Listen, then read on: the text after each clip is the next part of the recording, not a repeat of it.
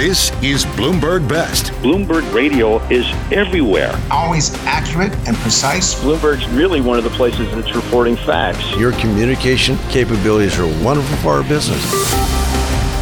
Bloomberg Best. Bloomberg's best stories of the week. Powered by 2,700 journalists and analysts in more than 120 countries around the world. I'm David Westin, and welcome to a special edition of Bloomberg Best. We had a pair of important conversations this week from the world of finance and of central banking. Later this hour, we'll hear from Bank of America Chair and CEO Brian Moynihan. I spoke with him on Tuesday after BAC released earnings. First up, though, on Thursday, Fed Chair Jay Powell spoke at the Economic Club of New York. He suggested the U.S. Central Bank is inclined to hold interest rates steady again at its next meeting while leaving open the possibility of a future hike. Given the uncertainties and risks, and given how far we've come, the committee is proceeding carefully. We will make decisions about the extent of additional policy firming and how long policy will remain restrictive based on the totality of the incoming data, the evolving outlook, and the balance of risks. After his remarks, he joined me for a fireside chat. Here's part of that conversation. Are you surprised at how resilient the United States economy is? We got jobless claims numbers, surprised because they were low. We got the retail sales numbers you mentioned. We got industrial production. Across the board, it seems like a very strong economy, despite all you've done to try to slow it down. Yes, so we certainly have a very resilient economy on our hands. We've got the economy growing strongly. If you think back a year, many forecasts called for the U.S. economy to be in recession this year. Not only has that not happened, growth is now running for this year above its longer run trend. So that's been a surprise, driven largely by consumer spending, driven by a very strong job market with people getting jobs with first high nominal wages, and then as inflation has come down, real wages, which is spurring spending. And we've also had inflation coming down. So, it really is a story of much stronger demand. There may be some ways in which the economy is less affected by interest rates. It's hard to know precisely, but for example, any company with bond market access will have termed out its debt, right? And therefore may not be feeling the effects of higher rates.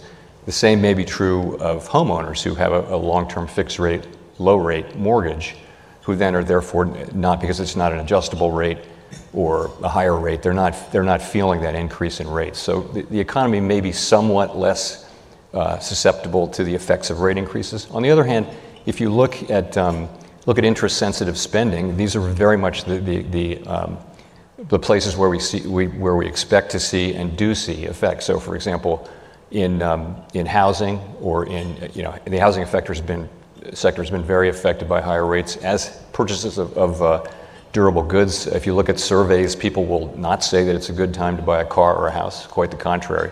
So we see policy working through its usual channels. It may just be that rates haven't been high enough for long enough, and again, it's all happening in a context of very strong demand. We've heard other people speculate maybe the terming out of debt, as you say, both corporate debt and household debt, may diminish the effectiveness of rate hikes. Do you have a view on whether that's true? And if it is true, what does it say about monetary policy? Does it mean you have to go farther in the rate hikes, or do you just not have the power to affect it? So no, I don't think that there's a fundamental shift in the way that interest rates affect the economy. There may be some differences in this cycle because of what I mentioned. As I mentioned, we are seeing the effects where we expect to see them, which is interest-sensitive spending and also asset prices to some extent. And the exchange rate, which you're also seeing a strong exchange rate, which is disinflationary. So I don't think there's a fundamental change in the way monetary policy affects the economy. And again, it goes back to just very strong demand. We take the economy as it is. We take fiscal policy and the economy and all the things we don't control, they come to us, and we conduct policy always to achieve maximum employment and stable prices. So we just take what comes. The fact that we have a strong growing economy, a strong growing labor market, and inflation coming down, these are the elements that we want to see that to achieve the outcome we want. It may take more time, but ultimately this is the kind of thing you would want to see along the path to getting through this without a big increase in unemployment. How much effect thus far has the Fed had? We all have memorized now long and variable lags. How long and how variable, and where are you in that process? Are you at the 25% point, the 50% in terms of seeing it in the effect in the real economy? So there's no precision in the in our understanding of how long lags are. One thing that has changed in the modern era is that markets now, over the course of the last 30 years, central banks have decided, instead of being secretive, to be very transparent. And what that has meant is that markets move actually well in anticipation, well before our policy moves. So the transmission from policy moves to financial conditions actually happens before the moves now, whereas that was not the case 50 years ago when Milton Friedman, coined the phrase long and variable lags.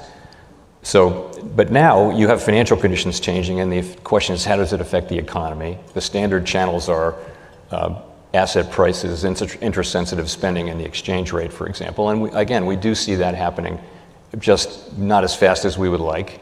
And I would attribute some of that to just stronger demand. Household savings were turned out to be higher. Household spending has been stronger, and that's by far the largest part of the economy. In order to conduct monetary policy effectively, do you need at least a hypothesis about how much has already hit the economy? Because it's hard to know how much more you need to do if you don't know how far you've come. So on lags, I think if you think back, it's been a year since the last 75 basis point hike we did. It was at the November meeting in 2022.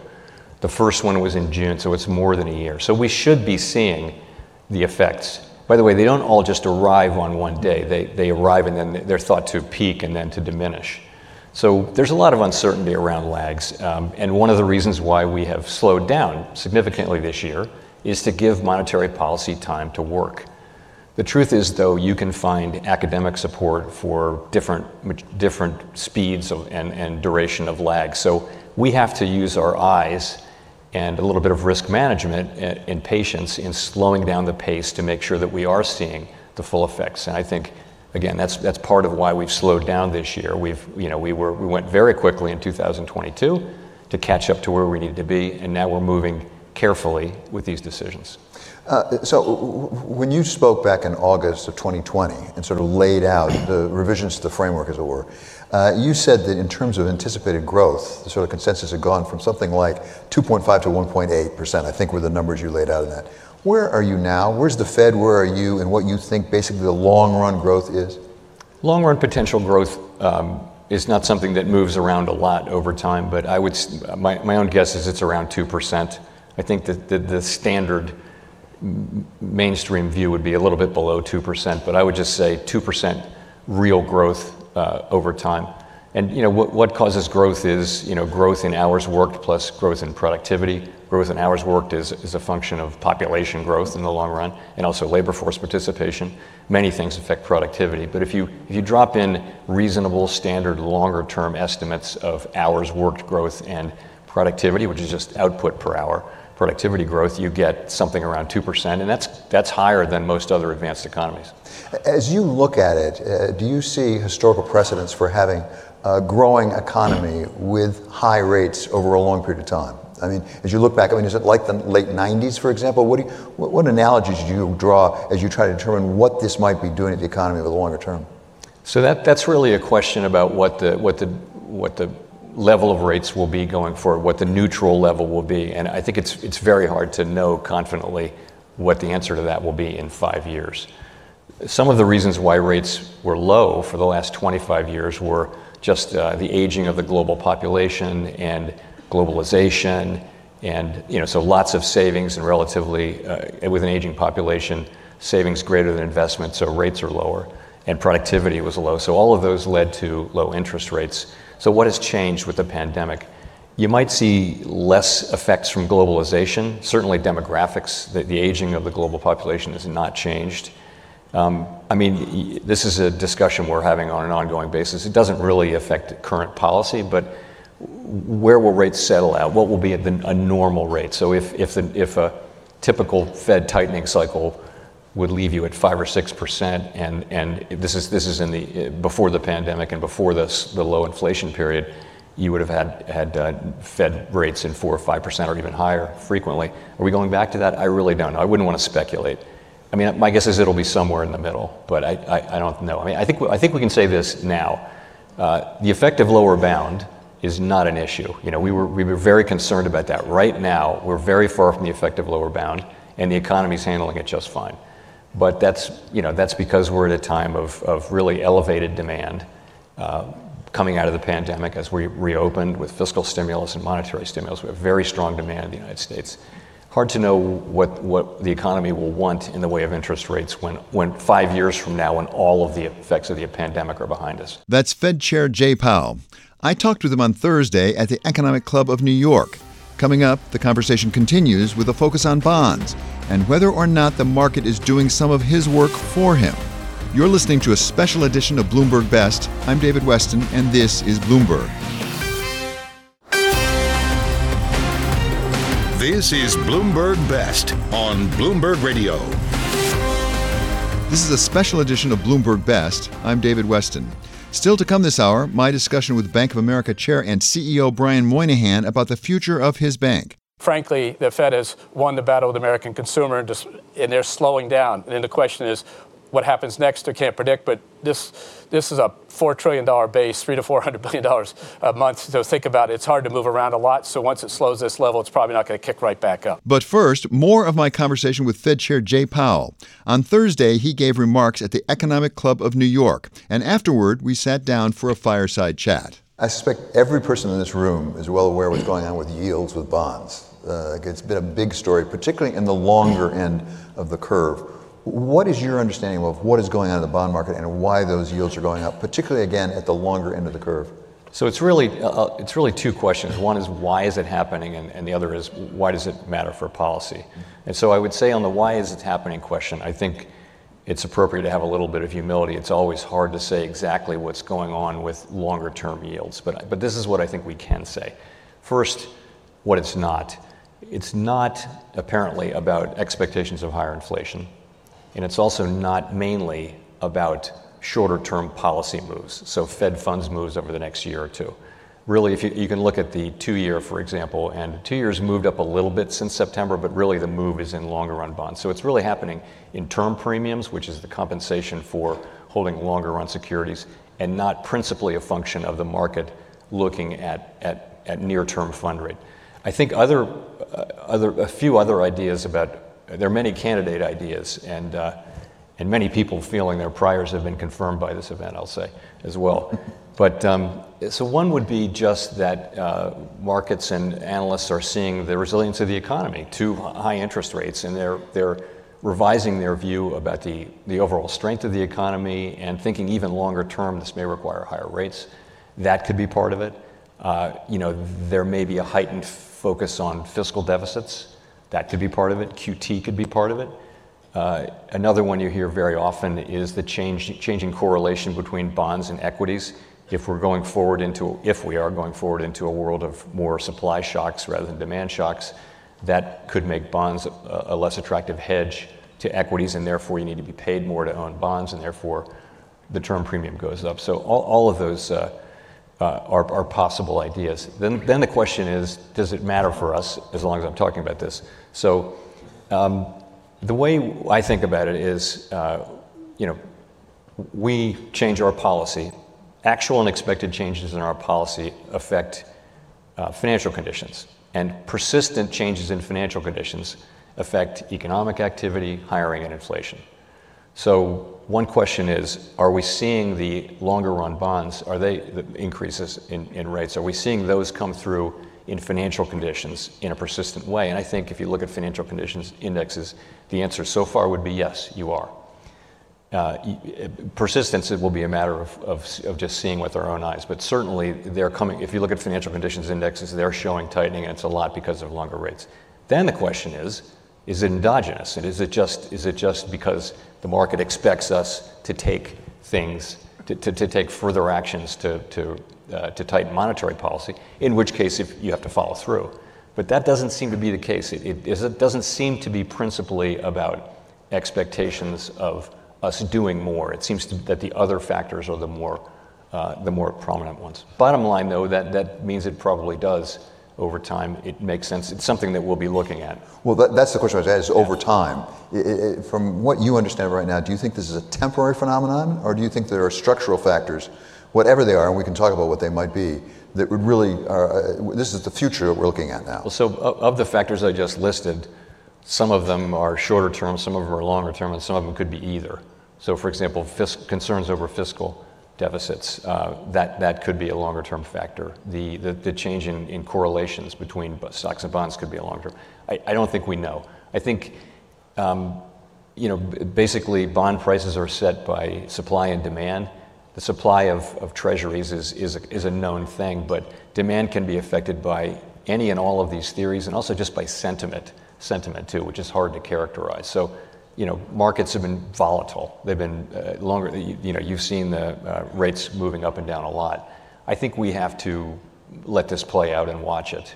But for now, it looks. It's clearly a tightening in financial conditions, and so we'll be watching it carefully. Talking about the fiscal side, and you've been very careful repeatedly to say you want to stay in your lane, you're not responsible for fiscal issues. At the same time, you have to take into account, and it looks like the United States is going to have to borrow a fair amount of money. By the way, other countries are as well around the world. We have a big supply of treasuries coming on board. To what extent do you think that is a longer term issue? And let me tie it back to something you referred to in your remarks, actually. When we see geopolitical conflict around the world, like in Israel, like in Ukraine, some of the buildup with respect to China, the defense spending is going to be elevated for the United States and for other countries. Do you take that into account in figuring monetary policy? Because it may well mean that we're borrowing a lot more money than we have in the past. So we, of course, see the same things that everyone else. I just came back from IMF meetings this weekend, and there's a lot of talk of the very large resource demands that organizations like the IMF and of course countries are facing, and the need for substantial amounts of revenue. You mentioned military. There's also dealing with climate change and things like that. So there's a lot of that. We don't, as you mentioned, we don't comment on fiscal policy. Actually, the fiscal authorities have oversight over us, and not the other way around. So we stay away from that. So I would just say everyone knows that it's not a secret, and about all I can say is we know that we're on an unsustainable path fiscally. It's not that the level of the debt is unsustainable. It's not. It's that the path we're on is unsustainable, and we'll have to get off that path sooner rather than later. It's not really something, though, that affects a monetary policy decision about how much we raise rates in the next 6 months. It's not going to be driven by. If there were some vast new fiscal policy that were about to be enacted, then that would have an effect on the models, and would have an effect on projections, and indirectly that would affect us. But we would not be in a position of responding directly to fiscal policy. When we talk about the treasury market, obviously there's buying and selling, and the United States government is issuing a lot of treasuries. There's also a question of who's buying, and we now have one buyer who stepped out of the marketplace, namely the Fed, which is a big buyer. At the same time, we're getting reports that maybe some of the overseas buyers may be pulling back as well. How do you take that into account in assessing where we're going with long-term bond yields? So actually, I think buying by overseas entities has actually been pretty robust this year. So there have been some small changes, but I think by and large they've been buying robustly. Again, we look at the broad financial conditions. We look at interest rates, other asset prices. That's what we look at. We don't focus on fiscal policy. We wouldn't change monetary policy because of, for example, because we think that the U.S. is on an unsustainable path. Everyone knows that. We're just going to do monetary policy to achieve maximum employment and stable prices. And that's how we think about it. That's part of my conversation with Fed Chair Jay Powell from the Economic Club of New York on Thursday. For the full discussion, listen to the podcast. It's available on the Bloomberg Talks podcast feed. Get it wherever you download. You're listening to a special edition of Bloomberg Best. Coming up, I speak with Bank of America Chair and CEO Brian Moynihan. We'll discuss his company's latest earnings report and how the Fed has won the battle of the American consumer. I'm David Westin. This is Bloomberg. broadcasting live from the Bloomberg Interactive Broker Studio in New York. Bloomberg 1130 to Washington, D.C. Bloomberg 99.1 to Boston. Bloomberg 1061 to San Francisco. Bloomberg 960 to the country. Sirius XM Channel 119 and around the globe. The Bloomberg Business app and BloombergRadio.com. This is Bloomberg Best. You're listening to a special edition of Bloomberg Best. I'm David Westin. On Tuesday, Bank of America reported earnings helped by traders reporting their best third quarter results in more than a decade. And the lender continued to reap the benefits of Federal Reserve rate hikes in higher than expected net interest income. After the report, I spoke with the bank's chair and CEO, Brian Moynihan. You beat across the board. You surprised everybody across the board. Congratulations on that. But let me ask about what comes next, because I noticed that you gave a bit of guidance into 2024. Recently, you've been doing it quarter by quarter. Do you feel like you have a little more visibility into the future than you have in the past? Yes, David, thank you. So the team did a great job this quarter, $7.8 billion of earnings year to date, $23 billion plus in earnings, a return on tangible common equity of 15% this quarter, market share growth in a bunch of business, organic growth around the company. But what gives us confidence to think of it? You're talking mostly about NII in terms of future guidance. If you think about it, where we see, we said we'd do $14.2 billion in the third quarter this year. We did $14.5 billion. We said we'd hold at $14 billion for the fourth quarter. And what we told people is, as you look forward, given the rate curve, the forward rate curve, what's going to happen in rates, we see that $14 billion plus or minus bouncing along for a couple of quarters and then starting to grow from that. Why does that happen?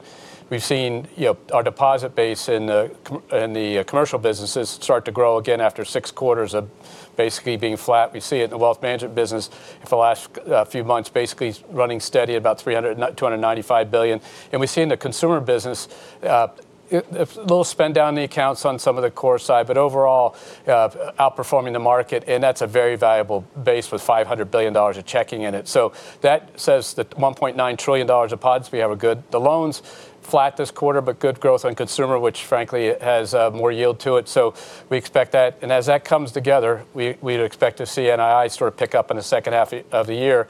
And that, coupled with the expense discipline we have, is a good path forward. Brian, talk about that deposit base, which is so important for net interest income. You added, I think it was like 200,000 new checking accounts and 1 million credit cards, 1,000,001 credit cards.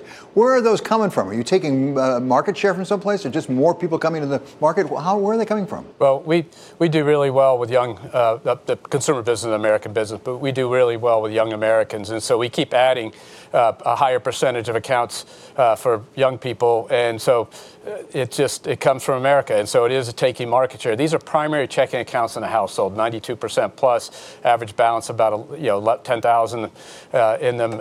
So it's a very strong checking base. And that account growth of 900,000 for the last 4 quarters, 1 million in the 4 quarters before that, those numbers are net growing to 37 million Americans use our company for their core consumer checking business. And that's a great group of customers, high customer satisfaction, high employee satisfaction in that area, and it all works, and it produces $980 billion of deposits in consumer.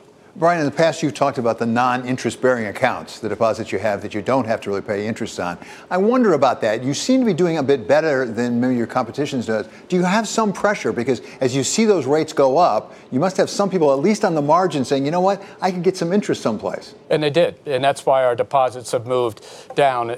So if you think about our wealth management business, they probably peaked at 50, 60 billion higher, and a lot of that money moved to the market. Customers at Merrill Lynch are holding the highest amount of cash at treasuries and things that they've held, up $300 or $400 billion over the last couple of years, and that money is waiting to come back in the market when things stabilize. So, and that business happened. In the commercial business, you saw that go out, and then you saw it build back, and that's starting to grow again at the $500 billion left. In the consumer, the consumers that have investment cash that they don't need to conduct their day-to-day operations, they have moved that into the higher yielding savings accounts or even in the market. And so if you look at the upper levels of deposit, average deposit balances in 50,000, 60,000 and above, those are actually down from the pre-pandemic. And the reason why is that money went in the market. It didn't disappear. They just moved it to other things. The core transaction base is coming in and out. The paycheck comes in every 2 weeks or every week or every month. It goes through, pays all the bills, and then comes in again. That is really hard to position because my position and my bills go through and I don't have the cash in the account. So it's a different business, and it's a business which we do for companies and wealthy people and consumers, but it's a big consumer business for us, and it continues to grow and grow well. So, Brian, you have such a vantage point into the consumers across the country, and you said that you're starting to see that slow some as we go into the end of the year. Do you have any expectations through the end of the year into 2024? Will it continue to slow? So let's think about 2 or 3 things there. One is just what are the consumers doing with the money they have in their accounts? And in a given year, we will have $4 trillion that will be spent by our consumers on debit card, credit card purchases, Zelle payments, checks written, money out of the ATMs, and all the different forms they spend it. That $4 trillion in 21 to 22 grew at 9%. Year to date, for the first 4 or 5 months of the year, I would have been telling you in the second quarter, it's still growing strong at like 8%. It's now down to 4 to 5% in the year to date and about 4.5% in the month of September. And in the month of October, consistent with that. The consumer has been slowing down their spending because interest rates take a toll, because as rates went up on their floating rate loans, their home equity loans, or other things that float, credit cards, or frankly, new car purchases, the rates are higher. Though there are mortgages getting done, those rates are higher. That slows down the restart of student loans. All those slow down their ability to spend on other things. They have to shift spending around. And on top of that, frankly, they're looking ahead, say, hey, I hear things are going to be bouncing around a little bit. I'll spend a little less. And then the third thing is, they bought the goods they bought during COVID. They bought the new couch and stuff. They don't need to buy another one now. They've taken the trips, and now they're back into their core activity. And so as you put all that together, it's slowed by half. And what is spending rate at today, the year-over-year growth, is consistent with 2% inflation and below 2% GDP growth. It is the same, that rate of 4% or so is what we had in 17, 18, and 19 as the economy kind of ended into an equilibrium. So frankly, the Fed has won the battle with the American consumer, and they're slowing down. And then the question is, what happens next? I can't predict, but this is a $4 trillion base, $300 to $400 billion a month. So think about it. It's hard to move around a lot. So once it slows this level, it's probably not going to kick right back up. So, Brian, how much of a vantage point do you have into where the consumer, the household stands? Because there was a lot of talk about essentially excess savings coming out of the pandemic because a lot of the checks that were being written to individuals and the dry powder, if you will, and drawing down on it. Do you have a sense of how much has been drawn down on it? And a second question is, to what extent is real wage increase maybe replacing some of that? Well, that's the thing. So if you look, inflation's tough, especially on median income households in terms of goods and services. Goods are a harder part of what they buy. Groceries are a bigger number, gas prices are a bigger number, and it's very difficult. And that's what the pressure you see in some of the consumer sentiment. That's one issue. But if you look at it in a broad aggregate sense, what you see with this kind of spending rate is a consumer that's healthy. If you look in the accounts, especially in the accounts median income 75,000 and under that had average balances before the pandemic, there's still multiples, but they're trickling down. And so the rumors that they were going to be spent down by this Christmas of 22 is what people were saying last year. They're going to be overspent. Didn't happen. Then it was going to happen by early this year. Didn't happen. When it was going to happen by the fall this year. Didn't happen. And now it's starting to happen slowly. But at this rate, it'll still be many more months. The thing about that is, you pointed out, is for the first couple of years after the pandemic, the wages rose quickly and then inflation caught up. And if you look at multi-years, it's more in sync. Recently, it's upside down and the wage growth has slowed down as employers have been more conservative and the great resignation's gone out of the system. So you're kind of at an equilibrium across multiple years. Right now, you feel more upside down, and then by income strat, it's a little different, and that will then slow the consumer down. That's what we're seeing. From what you've seen, are you anticipating more delinquencies and defaults as we get into 2024 on the consumer side? We have seen the early stage delinquencies in consumer are below where they were in 19. And the problem with saying that is we say they're normalized in 19, everything's, oh my gosh. The reality is 2019, I think, was like a 40-year low in delinquencies and charge-offs in our company's history. So we're normalizing to a level that is very low. The consumer is still very strong. The delinquency and charge-off rates in the card business and in the mortgage business, we have no charge-offs. Home equity have recoveries. It's the auto business. We're a prime lender. We have $1 trillion of loans, and we continue to drive that growth. But we've always been a prime lender. The consumer side, that's half our portfolio, and the commercial side, we're a very good commercial lender. So whether it's, wherever it is, the consumer is in very good shape in terms of because they're employed and earning money. And so our delinquencies are normalizing because out of the pandemic they went really low, and there was all the special programs and student loan deferrals and all that went on. They're normalizing, but they're normalizing to a place that's still very low. And so the charge-offs continue to come up a little bit, but to a number that we used to charge off every quarter and nobody asked about. I think it was great results. That's Bank of America Chair and CEO Brian Moynihan. You're listening to a special edition of Bloomberg Best. Coming up, the conversation continues. We touch on the war in Israel and the turmoil in Washington. I'm David Westin. This is Bloomberg. This is Bloomberg Best on Bloomberg Radio. This is a special edition of Bloomberg Best. I'm David Westin. We continue now with my conversation with Bank of America Chair and CEO Brian Moynihan. I spoke with him after his bank reported earnings on Tuesday. Brian, finally, a couple of broader questions here. We're all mindful of what's going on right now in the Middle East with Israel and Hamas, and that's after Ukraine. There's a lot of geopolitical conflict around the world. Does that affect your business at Bank of America? How do you internalize that? How do you adjust to that, if at all? We have teammates in Israel, and so the first thing we do is have to make sure our teammates are safe. And more broadly across our 200,000 teammates, other teammates have relatives and family that were hurt in the initial attack, and so it's a tough situation. But that's where we always go first: stabilize, make sure our teammates are getting all the support they can have. Then we do work with humanitarian organizations to provide broader relief. But if you think about it more from the volatility in the markets and more from the outcome, look, you've got wars on two places going now, and these are all, this adds the volatility and adds the movement in the markets and adds the day-to-day movement. But at the end of the day, these are huge human crises going on that we hope solve. We aren't sure they will, but we have to run the company given that we got to be ready for anything that comes at us, and geopolitical risk is a major risk for the company faces on a given day. And as you say so correctly, it's first and foremost a humanitarian tragedy, really, a horror going on. This is not so much a humanitarian tragedy, but what's going on in Washington right now. Same question. Is it affecting you? Because we're looking at the prospect of possibly a government shutdown again in November, and they seem to have some dysfunction. That's a political issue. That's not your job. But could it affect the economy? Could it affect Bank of America?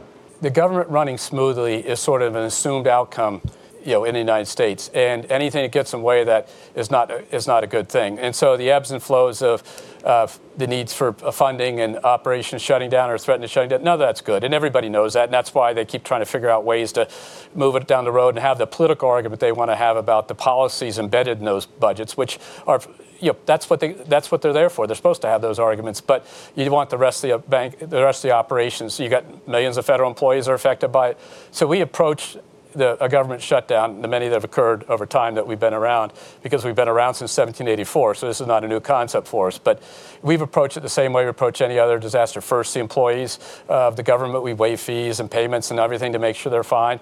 And then we basically then try to work to ensure that we have the risk covered. We have to worry about impact on markets. And so we analyze that, we get ready for it, and we have teams that are ready to go at any given moment. Anything that has the United States not be the most stable place on earth is just not a good thing. But you have to divorce the real political process away from the operations, which we just need the government to be paying its bills and functioning, and they can have the argument over size of budgets and everything. That's what they're supposed to do, but we need to make sure that we don't have an accident on the other side, and that's the thing we got to be careful of. Well, when you mention stability, I really am mindful of what's been going on with actually yields in the bond market, which has been pretty volatile recently for all sorts of the reasons that you identified, actually, including geopolitical. Is that something that we should be concerned about, the degree of volatility in the bond market?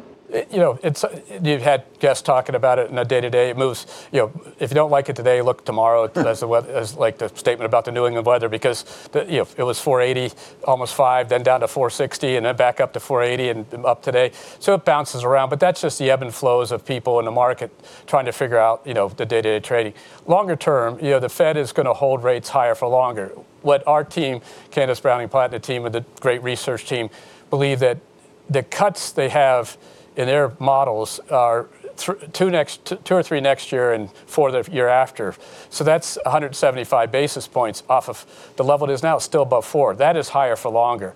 And that's what the market's adjusting for. You're going to have a real rate curve. And anybody that's under the age of 40-something wasn't around pre-global financial crisis when the rate structure was higher. A 3% Fed's funds rate is more normal than what we went through from 2010 till 19. It never got up to that level. And in fact, at the end of 19, if you remember, the Fed started cutting rates to push the economy. So they're mindful of the impact. But the idea is to have inflation at target as opposed to longing for it, which is what many Fed governors many Fed chairs had to do, and many central bankers on the road. They kept saying, "Oh, if only we had inflation." Now you have it. Now you got to manage it down, but you got to be careful you don't overshoot. That's Bank of America Chair and CEO Brian Moynihan. That's it for this special edition of Bloomberg Best. I'm David Westin. Stay with us. Top stories and global news headlines are coming up right now.